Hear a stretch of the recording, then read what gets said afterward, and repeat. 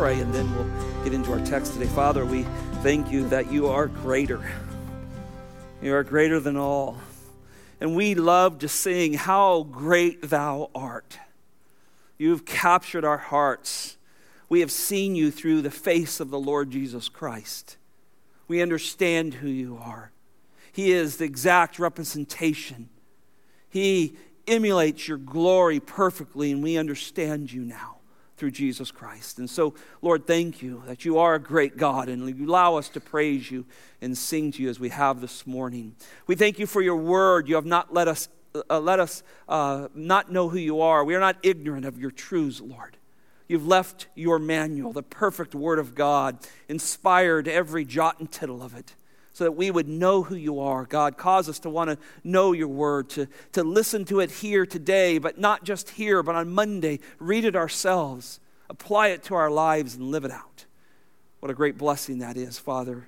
Lord, we thank you for all those that are gathered here today and first service as well. Thank you for the many who watch online, Lord, that are still home and not able to come. Father, I pray for those who are struggling with illnesses. Lord, I know of some that are struggling. God, please grant them mercy and health, Lord. Others are preparing for upcoming surgeries, Lord. Keep them healthy and cause surgeons to be guided by your hand, Lord, as they go through those.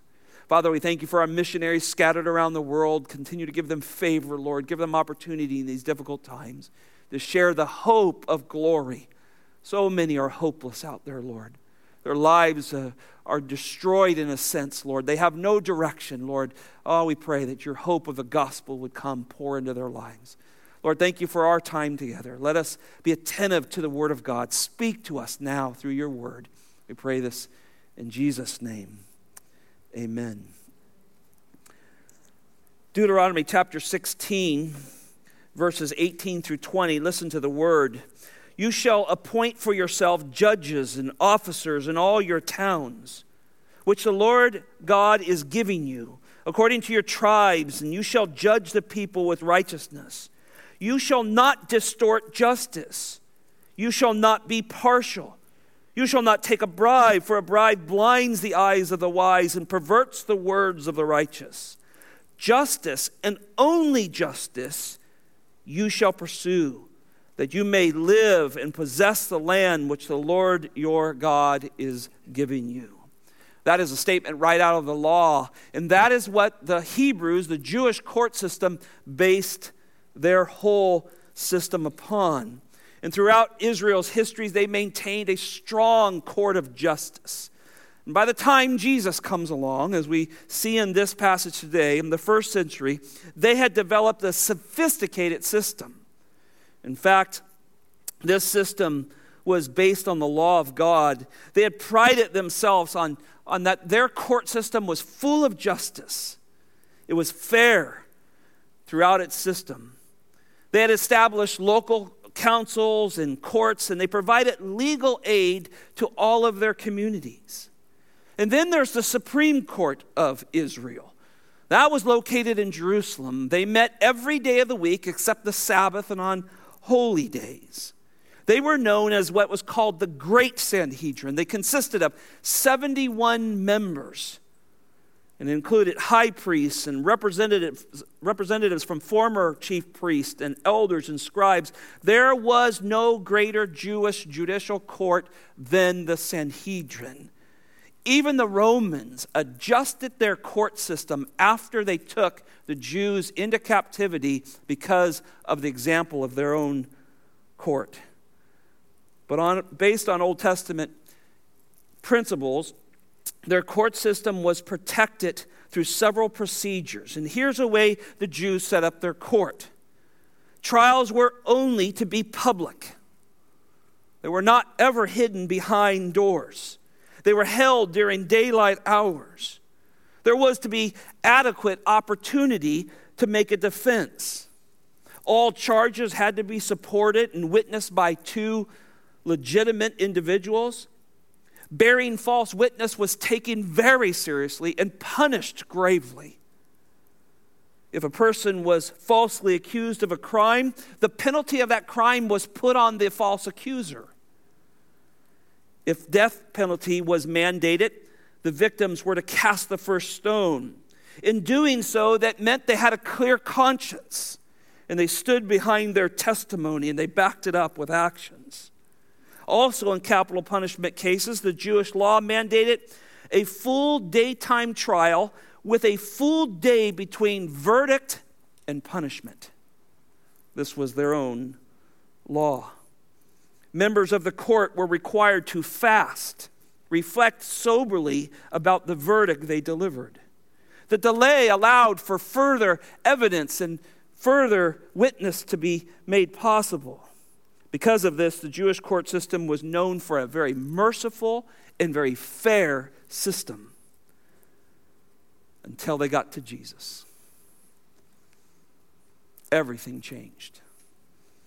Now this great Sanhedrin court disregarded nearly every one of their own statutes to put Jesus Christ to death.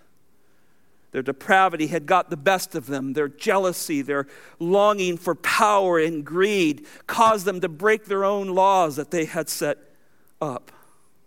And although most of these men are guilty and are waiting eternal punishment, God used what we're going to study today, this heinous crime, this heinous injustice, to bring about the sacrificial, substitutionary death of the Lord Jesus Christ. We marvel at this. We marvel that God would use such a difficult situation to bring about our salvation. Jesus Christ, I want to get this across to you, is both our eternal salvation and our reason for living today. Let me share just one verse before we get into our text, and you know this passage, just listen to it. Hebrews chapter 12, verse 2, who for the joy set before him endured the cross, despising the shame. It's a hard verse to swallow at times, isn't it? For the joy set before Jesus, he endured the cross, despising the shame. All the illegal activity, all the disgusting things that they did to the Lord Jesus Christ, he endured it joyfully. You say, well, how? Where's the joy in that? Well, the rest of the verse tells us that he sat down at the right hand of the Father of God on the throne. And so what that says to us is that he knew that this was the plan of God. He found joy in fulfilling what God asked him to do. And when he had fulfilled all of this that we're going to look at, just the portion we're going to look at today, he had joy in it to rescue you, to rescue me. I stand amazed at that, and especially as I've studied this passage in depthly this week, I thought, oh Lord, if somebody spit in my face, how could I count that as joy? Let's see how our Lord reacts. 4 thoughts this morning. Number 1, a power-seeking family in the beginning of an illegal trial. A power-seeking family in the beginning of an illegal trial. Look at verse 53 and 54 with me. They led Jesus away to the high priests, and all the chief priests and the elders and scribes gathered together. And Peter had followed at a distance right into the courtyard of the high priest and was sitting with the officers and warming himself at the fire. 30 years later, Paul writes the great verse, a great section inspired by the Spirit of God in Philippians chapter 2. He says, do nothing out of selfish or empty conceit, but with humility of mind, regard one another as more important than yourselves. You remember Paul's history. He doubtlessly has family possibly involved in this Sanhedrin or certainly involved in the role of the Pharisees. He was a Pharisee of Pharisee, he called himself. He knew the way they operated. He would have been just like them if it was not for the grace of God. Paul's view of what happened to Jesus Christ had totally changed. He had seen the greed and the passion that these men wanted, how they would reject the law of God in order to put someone to death. And he writes, do nothing out of selfish or vain conceit, your Bible might say, but always with humility. And this is totally missing in the mark of these so-called religious leaders. As you notice the text and the trial begins, and I've been working through this suffering servant, and this is the trial of the suffering servant, kind of a theme going through that. We see this trial begin with Jesus' appearance before the Jewish authorities. His first appearance is before Annas. It's not recorded in Mark. We're going to see this in a minute. It's recorded in John 18. From there, he's moved to be arraigned by Caiaphas in the Sanhedrin. That's recorded in Matthew 26 and in here in our text. And then finally, he's formally condemned by the Sanhedrin in Caiaphas. And you see that in Mark chapter 15. You see that also in Matthew 27 and Luke 22. Now notice the phrase in verse 53. They led him away to the high priest. John 18:12 says this Roman cohort and this temple police bound the Lord Jesus Christ. We know Jesus, don't we? This is a man who healed and cared for people and fed them and was no threat humanly to someone else. And yet we find our Lord in John 18 bound and led off to the high priest. Well, what's important that we understand who he's being led to and why he was bound. This was a powerful family. This was a family that loved authority. Annas was he was the high priest in the previous years. And he was the father-in-law of Caiaphas. You see where this is going. Caiaphas who is not named in Mark, was the official high priest during this time, during this court session, during this year. And of course, he's the son of Annas.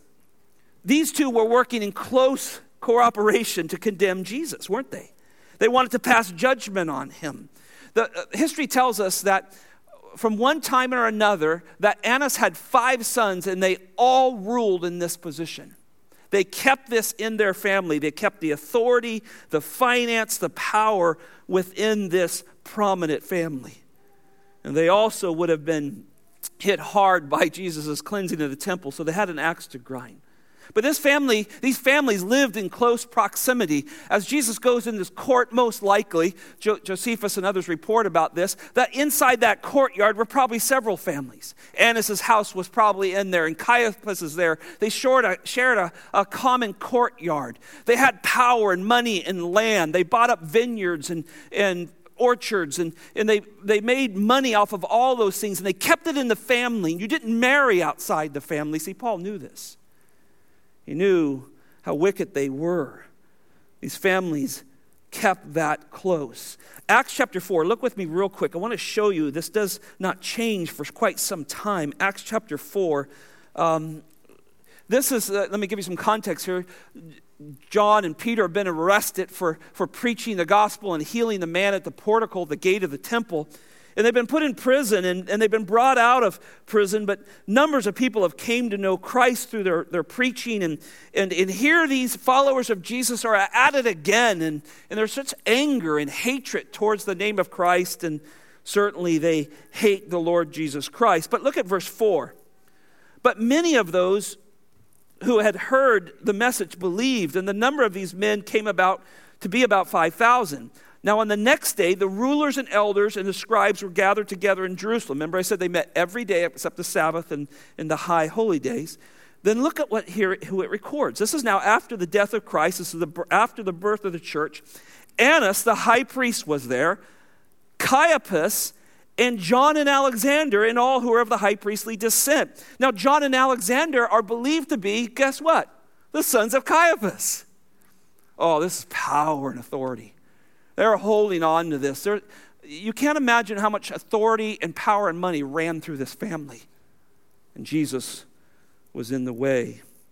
Now, all this has been prophesied by the Lord Jesus Christ. He said back in Mark 8:31, he said, look, I am going to suffer at the hands of evil men. I will be rejected by the elders and chief priests and scribes, and they will kill me, and I will be raised on the 3rd day. He's been prophesying that. And again, that's exactly what we see. Look at verse 53. And all the chief priests and the elders and the scribes gathered together. So this passage historically documents that there's an illegal assembly, a nocturnal assembly of this Sanhedrin.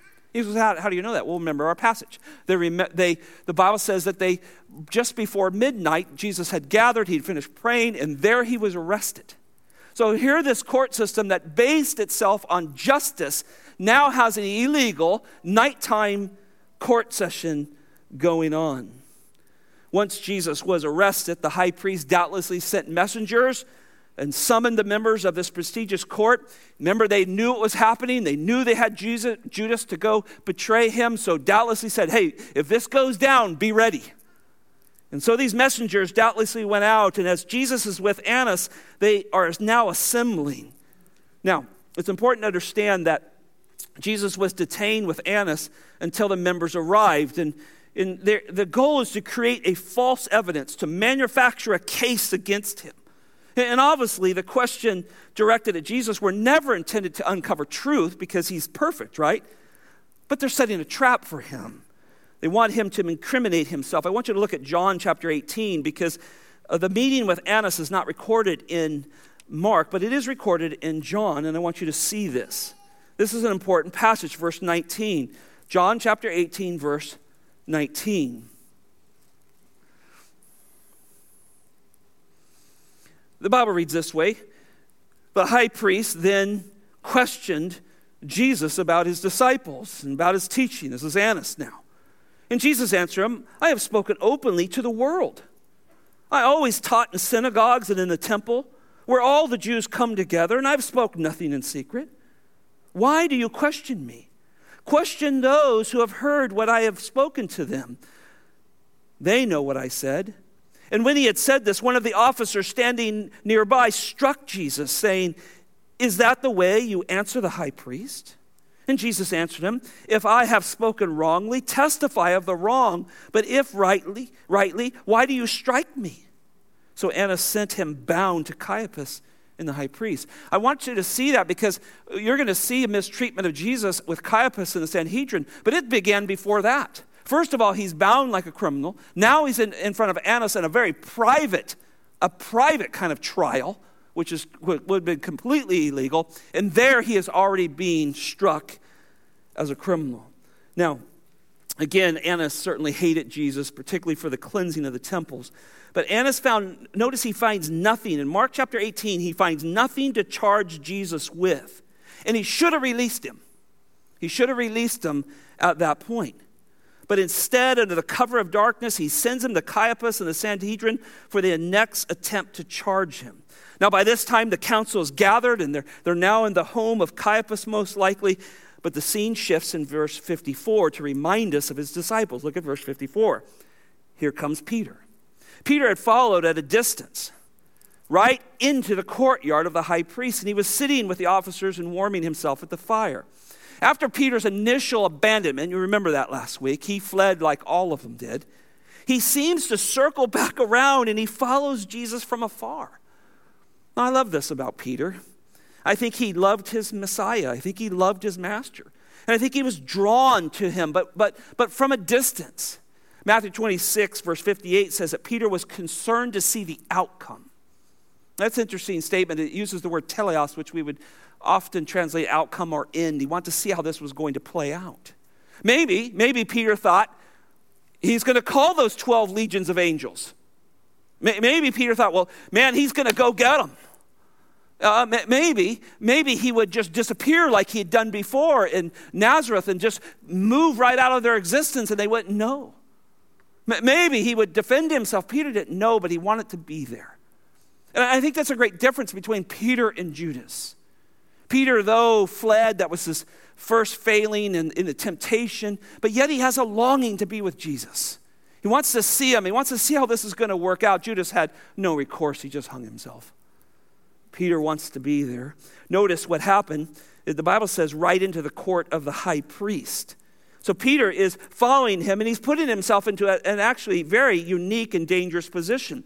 The Greek syntax of the structure of the sentence gives you the idea of this is intense.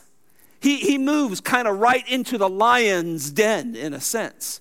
You could actually translate it something like this, right into the courtyard. He's following, but he goes right into the courtyard. John 18 kind of alludes to the fact that the Apostle John allowed him, because of his relationship with a high priest of some sort, gets him into that courtyard. Now, after the Roman soldiers would have delivered Jesus to that courtyard, they would have returned back to their fort, back to their barracks. They would have gone. But not the soldiers, not the temple police, They're hanging around. And notice the Bible says that Peter was sitting with them. In fact, he's right in the midst of them. And notice there's a fire going. He's warming himself by a fire. So Jerusalem sits about 2,500 feet above sea level. And in the springtime, like this would have been, you have these cool nights. And so the fire is attracting people to it. But it's attracting Peter, and this is going to be a problem. That fire now is illuminating his face, and somebody's going to recognize him. And that narrative gets picked up in verse 66. We'll see that next week. But I want you to understand, this trial now is begun. It started with Annas. Jesus was already beaten up by them. And he's moved on now to the high priest, Caiaphas. But Peter is watching. We'll see next week that there's an eyesight between Jesus and Peter during this time. It's quite moving. Let's look at our second thought. Godless religious leaders and the sinless Son of God. Godless religious leaders and the sinless Son of God. Now, I put those terms together. They don't really fit. Godless religious leaders. That's not a term that should fit, but that's exactly the description of these men. They were godless. They had no care of God's plan. The last thing they wanted was Jesus, the King of the Jews, to show up and remove their authority. They were godless men, but yet they were the so-called religious leaders of the people. When Annas strikes out, right, he tries to incriminate Jesus in some way. He gives up and he sends him over to Caiaphas, and that's where we pick this up. And they're trying to find this evidence to put Jesus to death. Now, clearly, this is a predetermined goal. They came into this trial with trying to kill him. And that's a problem.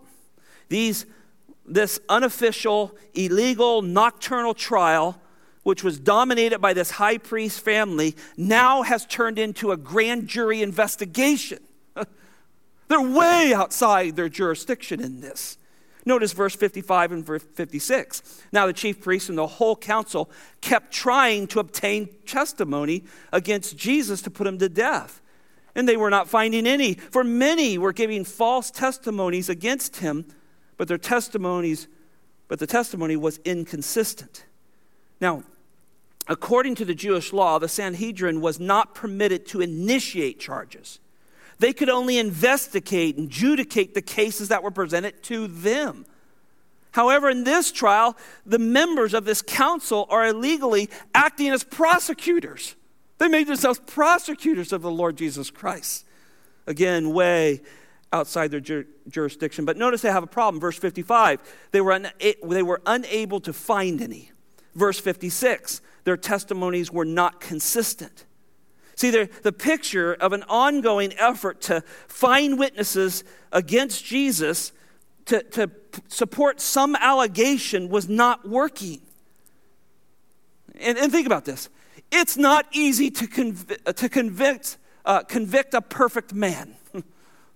How are you going to convict him? It has to be based on deceit. There's been a lot of people who have probably gone to jail for crimes they didn't commit. But the biggest thing that's difference between them and Jesus is he was innocent of all sin. I have spoke with men that have gone to jail and visit them and said, I didn't do this, but man, I did a whole bunch of other things. That was not the case with Jesus. And you think about this, and I thought about this week, I thought, they're trying to convict the impeccable Lord Jesus Christ. And they were failing miserable. Look at verses 57 and 58. And even down through 59, some stood up and began to give false testimony against him, saying, we heard him say, I will destroy this temple made with hands, and in 3 days I will build up another made without hands. Not even in this respect was their testimonies consistent. Well, instead of proving Jesus as guilty, they contradicted their stories. And it just highlights his innocence in this blatant, godless attack of these accusers. But notice, eventually they found two willing liars, right, who somehow twisted the words of the Lord Jesus that took place 3 years ago. 3 years ago, John chapter 2, when he said this. And they claimed that Jesus threatened to destroy their temple, which was their idol. So now he's really stepping on toes. And of course, they don't even get that right because Jesus was speaking of his body. Now, the reason they can't see that is they're lost. when you do not love God, when you do not love God through the Lord Jesus Christ, and you have extreme love of self and power, and you want to please your flesh, you are blind to who Jesus is. The world is blind to who Jesus is. A few weeks ago, Pastor Brian Sheely was preaching on Ephesians. And we were away, but I was listening to that sermon while it was going. And he got to chapter 4, and he began to speak about the callousness of men and just the depravity of men. The verse in verse 19, Ephesians 4:19 says, they became callous and having given themselves over to sensuality, the practice of every kind of impurity, which is greediness. But then it said this. There's a conjunction there. Verse 20, but you did not learn Christ this way. You did not learn Christ this way. And then verse 21, if indeed you have heard him. You know, these men never heard Jesus. Oh, they heard him talk outwardly. Their goals were not to listen. Their goals were to beat him. You ever know why you don't probably get the names of people? So many people come up and say, man, I can't remember anybody's name. You know why often that is? Because we've already been thinking about what we're going to say, and we don't catch what they're talking about. And this is what these men did. They had no concern of what Jesus was going to say. They had other goals. They had other alternatives. They wanted to crush him, put him down, trap him, show him to be a fraud. So when he spoke, they did not listen to him. The difference between a Christian is this. The verse says, if indeed you have heard him. If you're a believer in this room, you heard Jesus. You heard him through his word. You heard that what he accomplished on the cross. You heard what he did for you. God's word has spoken and you've heard it. They didn't hear him. The next phrase in that sentence in Ephesians 4:21 says, and have been taught in him. That's an interesting phrase, isn't it? Taught in Christ. You know, every one of us in this room who are believers in the Lord Jesus Christ are positioned in Christ. The Father only looks at us in Son. So in that Son, sitting in him, positioned in him for all of eternity, now count it righteous in Christ, we hear the instruction of our great Lord Jesus Christ. Not these men. Their goal was not to hear from Jesus or be taught from Jesus. Their goal was to destroy him. Their goal was self-motivation. And then finally it says this in that last verse, it says, just as truth is in Jesus. These men had no idea what truth was. They had no idea that Jesus was the way and the truth. Not just the life and the way, but he's the truth. There was no other way to get to the Father except through him. They didn't see that. They didn't know that. They believed in their own goodness. And they find themselves soon condemned before this same Savior. All these allegations brought against him were full of inconsistencies, verse 59 says. And listen, that night at the house of Caiaphas, in clear violation to their own law, to the Mosaic law, to the great Sanhedrin, and what they had set up, they began to devise a case against Jesus on testimonies that were not based in truth. But that all began to fail. Now listen, Jesus is impeccable. I love that word. You hear me use it a lot. It's a theological term. It means he's without sin. You can look at him from the left to the right, from the bottom, from the top. You can come at him in every angle, and you will never find sin in him. And because of Jesus' impeccability, there could be no true testimony ever against him. And yet they tried. I love the phrase, he knew no sin. He knew no sin. You know, you and I can't say that. We can in Christ. We're forgiven of all of our sins, as we sang today. But he knew no sin. And yet they kept trying. One verse that popped out of me, and just something to jot down here and look at later, was Romans chapter 8. Because I think about these men versus this impeccability of Jesus Christ. Romans chapter 8 verse 6 says this, for the mind set on the flesh is death. And certainly he's talking about our unsaved, deprived, pre-salvation state, right? Left to our flesh, we're dead men and women, aren't we? But it's interesting when you apply this to the situation here, the mind set on the flesh is death. The mind of these men, this great Sanhedrin, these 71 men who had the religious care of the nation, their minds were set on flesh, and guess what comes from it? Death. Their goal was to kill Jesus. But the problem was, flesh was going to kill them. They were going to die. The verse goes on to say, but the mind set on the Spirit is life and peace. That was our Lord. He was being led by the Spirit of God. He was going through all of this for our life and for our peace. The verse goes on, verse 7, chapter 8 of Romans, because of the mindset on the flesh is hostile towards God. These men were hostile towards God. God incarnate is sitting before them. The one that they have never seen, the one they wouldn't even speak his name out loud, is sitting in front of them, and they show their hostility of God because their mind is set on the flesh. And the Bible says, for it does not subject itself to the law of God. You go, why can these men who are the great keepers of the law of God, why would they break a command of don't commit murder? Because their minds are set on the flesh. They can't see the law of God. It's all about producing what they want. And the Bible goes on to say, for they are not even able to do so. For those who are in the flesh cannot please God. And listen, brothers and sisters, outside of the Lord Jesus Christ, all of our best efforts bring death. All of our best efforts bring death. Our minds now as Christians are set on the things of the Spirit, life and peace in Christ, the joy and the fruit of the Spirit that comes with that.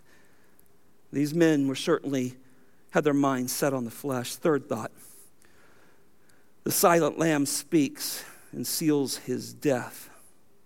The silent lamb speaks and seals his death. Look at verse 60 with me and part of 61. The high priest stood up and came forward and questioned Jesus, saying, do you not answer? What is it that these men are testifying against you? But he kept silent and did not answer. Well, after several failed attempts to manufacture a case against Jesus, two witnesses come forward claiming that Jesus threatened to destroy their beloved temple. This was their idol. In Caiaphas, it's all he needed. He jumps on this opportunity. But of course, Jesus remains silent. He's innocent. He's fulfilling the scriptures. Isaiah 53:7 says he was oppressed and afflicted, and yet he did not open his mouth. He was like a lamb led to slaughter, and like sheep that is silent before his shearers, so did Jesus not open his mouth. So here he is, and Caiaphas is now raging. And I want you to think about Jesus' silence before we see what he actually says. Jesus' silence was a mark of control. Remember, the fruit of the Spirit, one of the fruit of the Spirit is self-control. I want you to think through this. He displays his integrity, his innocence, and a beautiful calmness and trust in his Father as he sits there being unjustly accused. Now think about yourself for a minute. Go down just some of the things we know in this text. Falsely accused, do you sit there and be quiet? How many of you can do that? Spouse? Son or daughter? Neighbor, coworker, pick whoever you want, comes and accuses you unjustly. You're innocent of the cause. How many of us would sit there and not say anything? Oh, maybe you wouldn't say something back to their face, but you might post something. See, what he is showing is his absolute control of everything. He's showing his integrity. See, Jesus refused to give this illegal trial any appearance of legitimacy. In fact, his silence was a massive contrast to their blowhard condemning him in an illegal way. He's contrasting their wickedness. And with all their wicked and evil and pure hatred they had for Jesus, all manifest in an illegal trial, the condemnation for the unjust was truly a fulfillment of God's redemptive plan. He was to take this for our sake. He was to have hostilities against him. And listen, for the Christian, we see the evil abuse. We look at this and we go, man, I don't like this. When I read this, my heart hurts. I weep at my desk when I read this because I love my Lord so much. I see that side. But for the Christian, here's the difference of an unsaved person and a Christian. An unsaved person may go, oh, this is social injustice. This is not what should have been done. Look, this isn't right. But not the Christian. The Christian sees both sides of it. We say, yes, our Lord was innocent. He was impeccable. This should have never been done to him. But we flip the coin around and we go, God did this for our salvation. He had to go through this.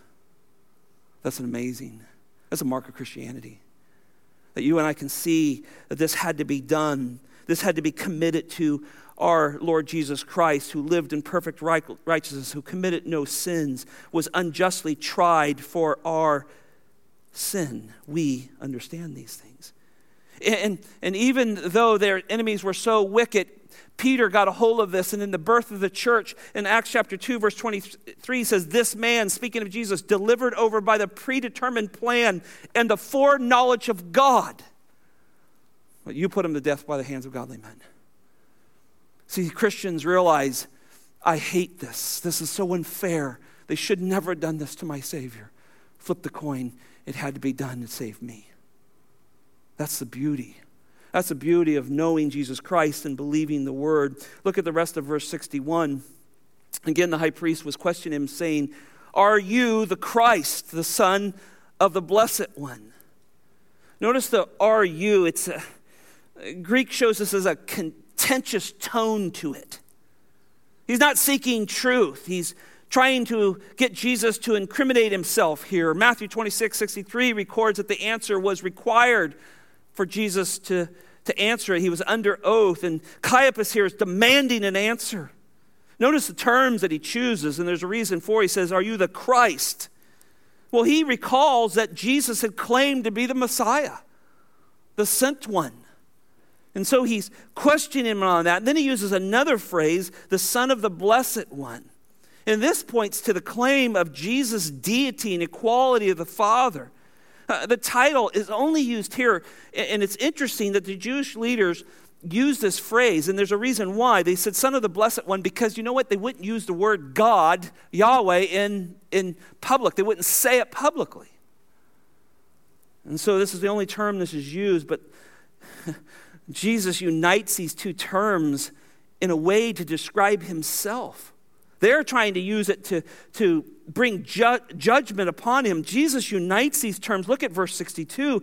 And Jesus said, I am. And you shall see the Son of Man sitting at the right hand of power and coming with the clouds of heaven. Well, finally the Lamb speaks. And oh, does he speak? Oh, brothers and sisters, that first phrase in there in verse 62, and it says, Jesus said, I am. And I think in your Bibles you'll find maybe a semicolon or something there. And what the text is trying to do is help you pause there. Help you pause. I am. That's a great statement. That's Exodus 3:14. I am the resurrection, I am the door, I am the shepherd, I am those things. I am. It's a statement of equality with the Father. That itself would have drove them crazy. But he doesn't, he goes beyond that, right? He makes this clear, absolute affirmation and states that he is both the Messiah and the Son of God. And since Jesus was under oath to tell the truth, he made a plain declaration of his nature and status. I am, and I'm coming back. It's quite a statement. And doubtlessly, Jesus knew when he spoke here, this sealed his death. Jesus had to know that. Because remaining silent would have been, in effect, a denial of his person and his messianic ministry. So to affirm that he was both the Son of God and the Messiah, then he makes this statement after he says, I am, he says, you shall see the Son of Man sitting at the right hand of power and coming on the clouds of heaven. Oh, this would have frustrated them. Of course, the verses would have popped in their mind. They would have instantly thought of Daniel chapter 7, verse 13, where Daniel's great prophecy says, I continue to look into the night vision, and behold, the clouds of heaven, in the clouds of heaven, one like the Son of Man was coming, and he came up to the Ancient of Days and was presented before him. There's an equality between him and the Ancients of Days. He's coming in the clouds. They're going, he's making himself equal with God right in our presence again. They also would have thought of possibly Psalms 110:1, where Jesus says, look, the Bible says, the Lord says, I will make my Lord to sit at my right hand until his enemies are a footstool for your feet. And here, now, this is coming to mind. They know these passages. And Jesus is saying, I'm not only the Son of God, I'm not only the Messiah, but I'm your judge. Oh, this would have just overwhelmed them. See, listen, Jesus is in full consciousness. He knows who he is. He knows the moment he's in. He's standing like a felon before the high priest, but he is not holding back. And look, friend, if you're here and you don't know who Jesus Christ is, he has to be who he says he is, or he is the biggest imposter ever to walk on the planet. He knew calling himself into equality with God would have been considered blasphemy, and it sealed his death. But that's who he was. And Jesus, when he spoke very few words in this trial. He spoke those words. One other passage, just before I leave this and go to our last point, I want you to look at Acts chapter 7. Because the apostles and the early church, they know this truth. And when you're saved, you know who Jesus is. You know he's God. And you know he's going to return. And you know he sits at the right hand of the Father. You know all that and you believe all that. Acts chapter 7, of course, is the great sermon of Stephen. He begins to teach the leaders of Israel their own history. He seems to know it better than they do.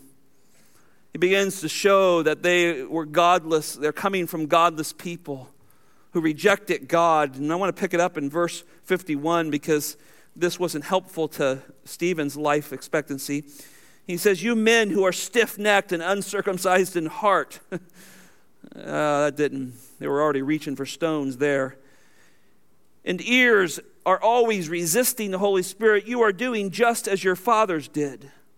You're in a long line of murderers, is what he's saying. "Which of the prophets," verse 52, "which one of the prophets did your fathers not persecute? They killed those who had previously announced the coming of the righteous one." Now it's turning back to Christ. "Whose betrayers and murderers you now have become." Uh-oh. It's getting hot in the kitchen. Look at verse 53. "You who received the law as ordained by angels and yet did not keep it. And now when they heard this, they were cut to the quick, and they began to gnash their teeth at him.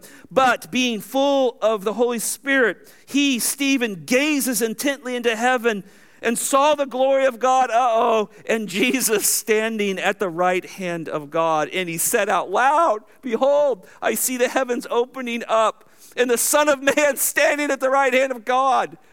Oh, they thought they were done with this. And there it is again.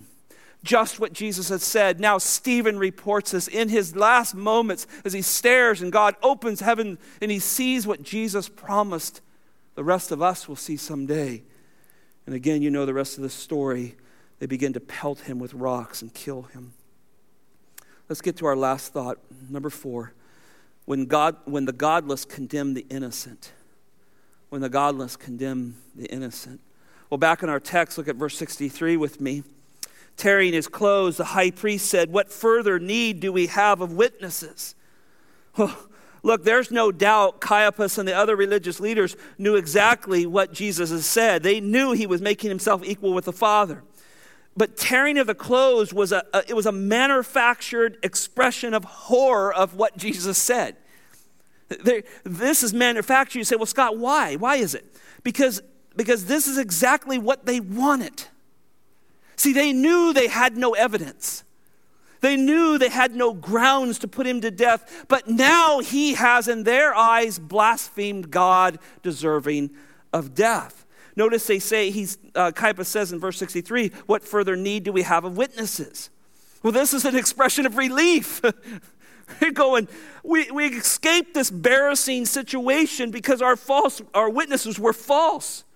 They couldn't corroborate stories.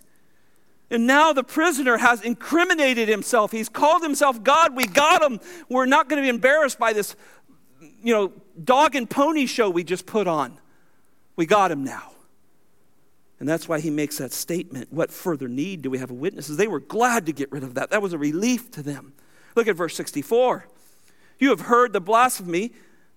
How does it seem to you?" And they all condemned him to be deserving of death. Well, the Old Testament had identified that blasphemy was a defiant irreverence towards God. And on top of that, the one who blasphemed the name of the Lord deserved death, according to Leviticus 24. Now, our Lord's words here were not blasphemy, because he was the Messiah. He was the Son of God. He was the one sent from heaven. He was doing what the Father does. Whatever the Father does, I do also. If you've seen the Father, you've seen me. All these claims of his deity were true. In reality, it was Caiaphas and the religious leaders who were blaspheming him. Dr. Luke says that in Luke 22:65. He says, they were all saying many things against him, blaspheming him. Luke records that it's just the opposite. Now remember, this Jewish court was known for the most just court in all of civilized society. And here in verse 64, that justice is abandoned. Notice they say, all condemning him to be deserving of death. Again, Matthew records their exact words. He says, he deserves death. And then they spat in his face and beat him with their fists, and others slapped him. Well, look, on normal situations or on normal circumstances of this Sanhedrin court, they would have followed a strict protocol. There was a process. One vote at a time would be cast, starting with the younger to the older. And you go, why did they do that? Because they didn't want the older ones to influence the younger ones. That was the way they did it. The votes would have been carefully calculated by a scribe. Long before the sentence would be handed down, a full day would have been allowed for further testimony, and that's the last thing they wanted. Can you imagine the two blind men that Jesus healed on the way to Jerusalem show up in that court? How about Lazarus? Oh, great. How are we going to compete with a dead guy? They don't want any of that. They want no hosanners and singers. They want no deaf that can hear, no blind that can see, no people raised from dead, no children given back to their parents. They don't want any of that, so they rush this trial because it would be devastating to their case. And they knew it. But here on this illegal nighttime trial, the council turns to this mob mentality to reach this verdict. They all voice together, he's guilty, kill him. Now, Luke 23, verse 50 says that Joseph of Arimathea did not agree with them. But most of them fell into this mob mentality. But the deception did not stop there. The Sanhedrin needed help. Under Roman rule, they could not execute somebody, so they've got to get help. They can't put Jesus to death on their own. So later that morning, we'll see this coming up, they brought Jesus to Pilate, and they fabricated this allegations that Jesus was starting some kind of insurrection against them. Luke records this, says, we found this man misleading the nation, choosing words to maybe associate him with like the role of Barabbas. He was also forbidding to pay taxes. He was telling people not to pay taxes. So you see the lies. There's 3 of them in this text. And then he made himself out to be king, and no, there's no king but Caesar. So they need Rome. And so the lies and the deception just continue all the way to the death of the Lord Jesus Christ. You think, well, this is ugly. Well, it gets worse. Look at verse 65. So they began to spit at him, to blindfold him, and to beat him with their fist, and say to him, prophesy. And the officers received him with slaps in the face. Well, in their anger and hatred, they revealed their true hearts, didn't they? As the Supreme Court of Israel spirals into chaos, physical abuse begins to happen to this innocent man. In the Jewish culture, spitting was a horrible thing. It was detestable and humiliating. There's only one place where you could spit in the face of a person, and it was a woman to a man. Deuteronomy chapter 25, verse 9. A man who refuses to continue the seed of his brother, the wife of that brother can come in, take his sandal from him, and spit in his face. You can look it up, Deuteronomy 25, 9. That's the only place. Somehow in the twisted minds of these religious leaders, because remember they're dominated by the flesh is death, they somehow can find themselves justified using probably some spin-off of this law to spit in the face of Jesus Christ.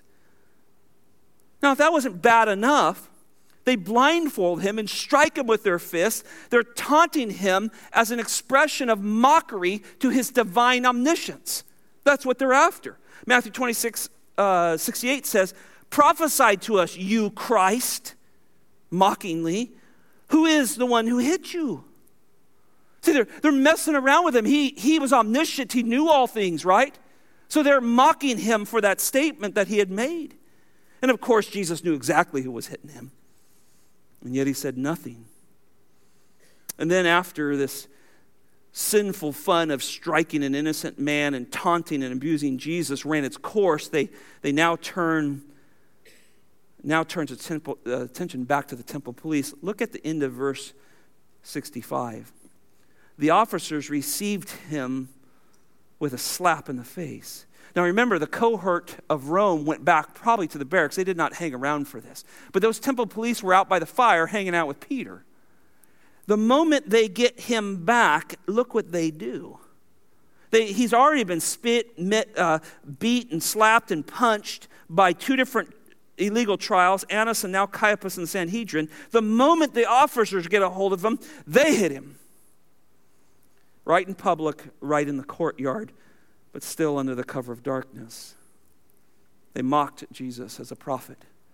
But he is the greatest of prophets. In fact, he himself said in Mark 10, verse 33 and 34, "Behold, I'm going up to Jerusalem, and the Son of Man will be delivered to the chief priests and scribes. They will condemn me to death and hand me over to the Gentiles. They will mock me and spit on me and scourge me and kill me, and 3 days later I will rise from the dead." There's no greater prophet than Jesus. He prophesied his own humiliation. See, our Lord was not surprised by any of the wickedness of Caiaphas and the Sanhedrin. Well, in closing, I want to just draw your attention to one thing. These men had one day of wickedness. They had one day to sit over judgment of Jesus. And it wasn't even a full day. It probably started around midnight, and Jesus probably died by 3 o'clock that next day. They sat over him and judged him and accused him, mocked him, beat him, broke every one of their own laws to put him to death. And maybe they got a half a day or 3/4 of a day. But guess where they are now? The Bible says that they're in Hades awaiting judgment. And God will pour out his judgment upon them through the Lord Jesus Christ. The one they mock, the now King of Kings, will cast them into final judgment. And though the Sanhedrin rejects Christ on a massive stage, I want you to know, if you're hearing this, you don't have to be on a massive stage to reject Jesus and then be under his final judgment. People do it all the time. Most people believe Jesus is some kind of historical figure. They do not need Jesus to get to God. And in a way, they reject him every day. They reject him being fully God, and they will succumb to the same fate. Apostle John, quoting Jesus and adding his own thoughts, said in John chapter 3, verse 15, "So that whoever believes in him will have eternal life. For God so loved the world that he gave his only begotten Son, that whoever believes in him shall not perish but have eternal life. For God did not send his Son into the world to judge the world at that time, but that the world might be saved through him. He who believes in him is not judged. He who does not believe him has been judged," what? Already. Because he has not believed in the name, the glory, the person of the only begotten Son of God. This is the judgment, that the light has come into the world, and men love the darkness rather than light, for their deeds were evil. That could not be a clear statement of what took place, but this is a statement of all those who try to come to God any way but Jesus Christ alone. And then dropping down to verse 36, he says this, "He who believes in the Son has eternal life, but he who does not obey the Son will not see life, but the wrath of God abides on him." Brothers and sisters, it is so important that you and I examine our lives. Do we believe in the Lord Jesus Christ? Do we believe him to be the Messiah, the sent one of God? Do we believe him to be the Son of God, fully and equal in every way, sharing the deity and essence of God? Do we believe that? Because there's no other way he can save you if he's not God. Do you believe that? Look, he says, "I am the resurrection and the life. He who believes in me will live even if he dies. See, that's not the case with these men. Yeah, they're going to live, but they're going to live in the lake of fire. The Bible here tells us that we'll live with him. And the Bible says that everyone who lives, believes in me, will never die. Do you believe this? Jesus asked Martha. Do you believe this? Look, let me turn this one more way. Christian, are you suffering in some way?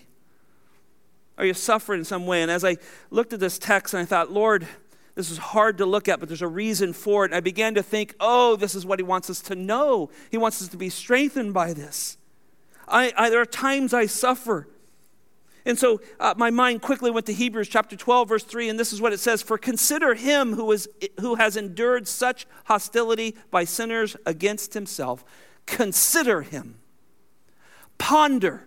Think deeply about Jesus and all that he went through. That's why I taught this text. This is just not historical record for you to go back and say, yeah, that was really bad. Let's go have lunch. There's a goal here. The Bible challenges us to consider Jesus, who endured such hostility by sinners against himself. He wants you to think about this. And then there's this great clause that's in the end of the verse, so that you will not grow weary and lose heart. Yes, we know that Jesus suffered this, and he had to suffer because it was prophesied of him. This was part of the plan of God to redeem us. This was all part of the wages of sin put on him. And that is a basic, true statement, fundamental of Christianity. But this statement takes us into a Christian life. We should consider what Jesus went through so we don't grow weary. Christian, are you weary? And I want to tell you why we get weary. Because our eyes come off of the one who suffered for us. It's so easy, isn't it? It's so easy to be hurt by somebody. It's so easy to feel afflicted and God's done something to you and it isn't fair. Why does it happen to me? It's so easy to fall into that very fleshly, self-centered way, isn't it?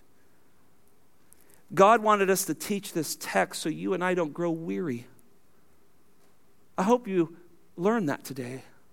It challenged me this week. I thought, Lord, there's times I'm weary because I have taken my eyes off your son and all that he went through. And when I look at this, I feel invigorated again. I feel encouraged because my Lord went through this for me. And so I can stand now. I can stand firm, humbly, but boldly for God in all situations. Peter said, look, all this happened to Christ as an example for you. He committed no sin. There was no deceit found in his mouth. When he was reviled, he did not revile in return. While suffering, he uttered no threats, but he kept trusting himself to the one who judges righteously. And there are somebody in this room who's going through something unjust. And today's message is to help you be an example like Jesus. Keep your mouth shut. Obey the Lord. Live for him. And trust your soul to the one who judges righteously. Father, thank you for this reminder. It is very difficult for us as humans to read this. That's our Savior. That's our Lord. He's the one we bend the knee to. And this is happening to him because we caused it. All of our iniquity has fallen upon him. He is forsaken because of us, Lord. And there's a heaviness to this passage that we see as our fault. We're sinners, Lord. And this was the only way. But God, we also see the other side of this coin. You had a redemptive plan. This was your plan to let our sins fall on him so that you could be just. You could propitiate, be satisfied for all of our sins through the finished work of Jesus Christ. You would find joy in that.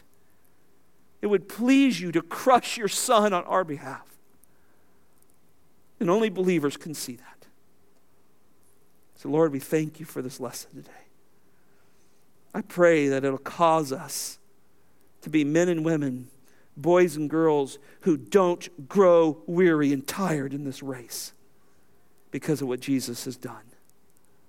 And Lord, when we find that weariness upon us, may we turn to our Savior and read this story again and again and again till we can get up and run for your glory.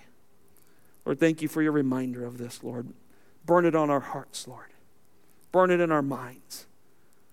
May we see our Savior going through this for our sake, but joyfully doing it for the joy set before him. He has suffered such hostilities.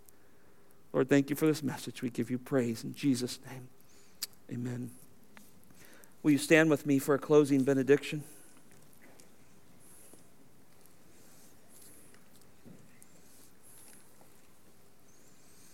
May God bless you and keep you and cause your desires to long to assemble together for his glory. May his Spirit, through his word, remind you of his suffering so you will not grow weary. May you trust your soul to the one who judges righteously as an act of worship. Amen.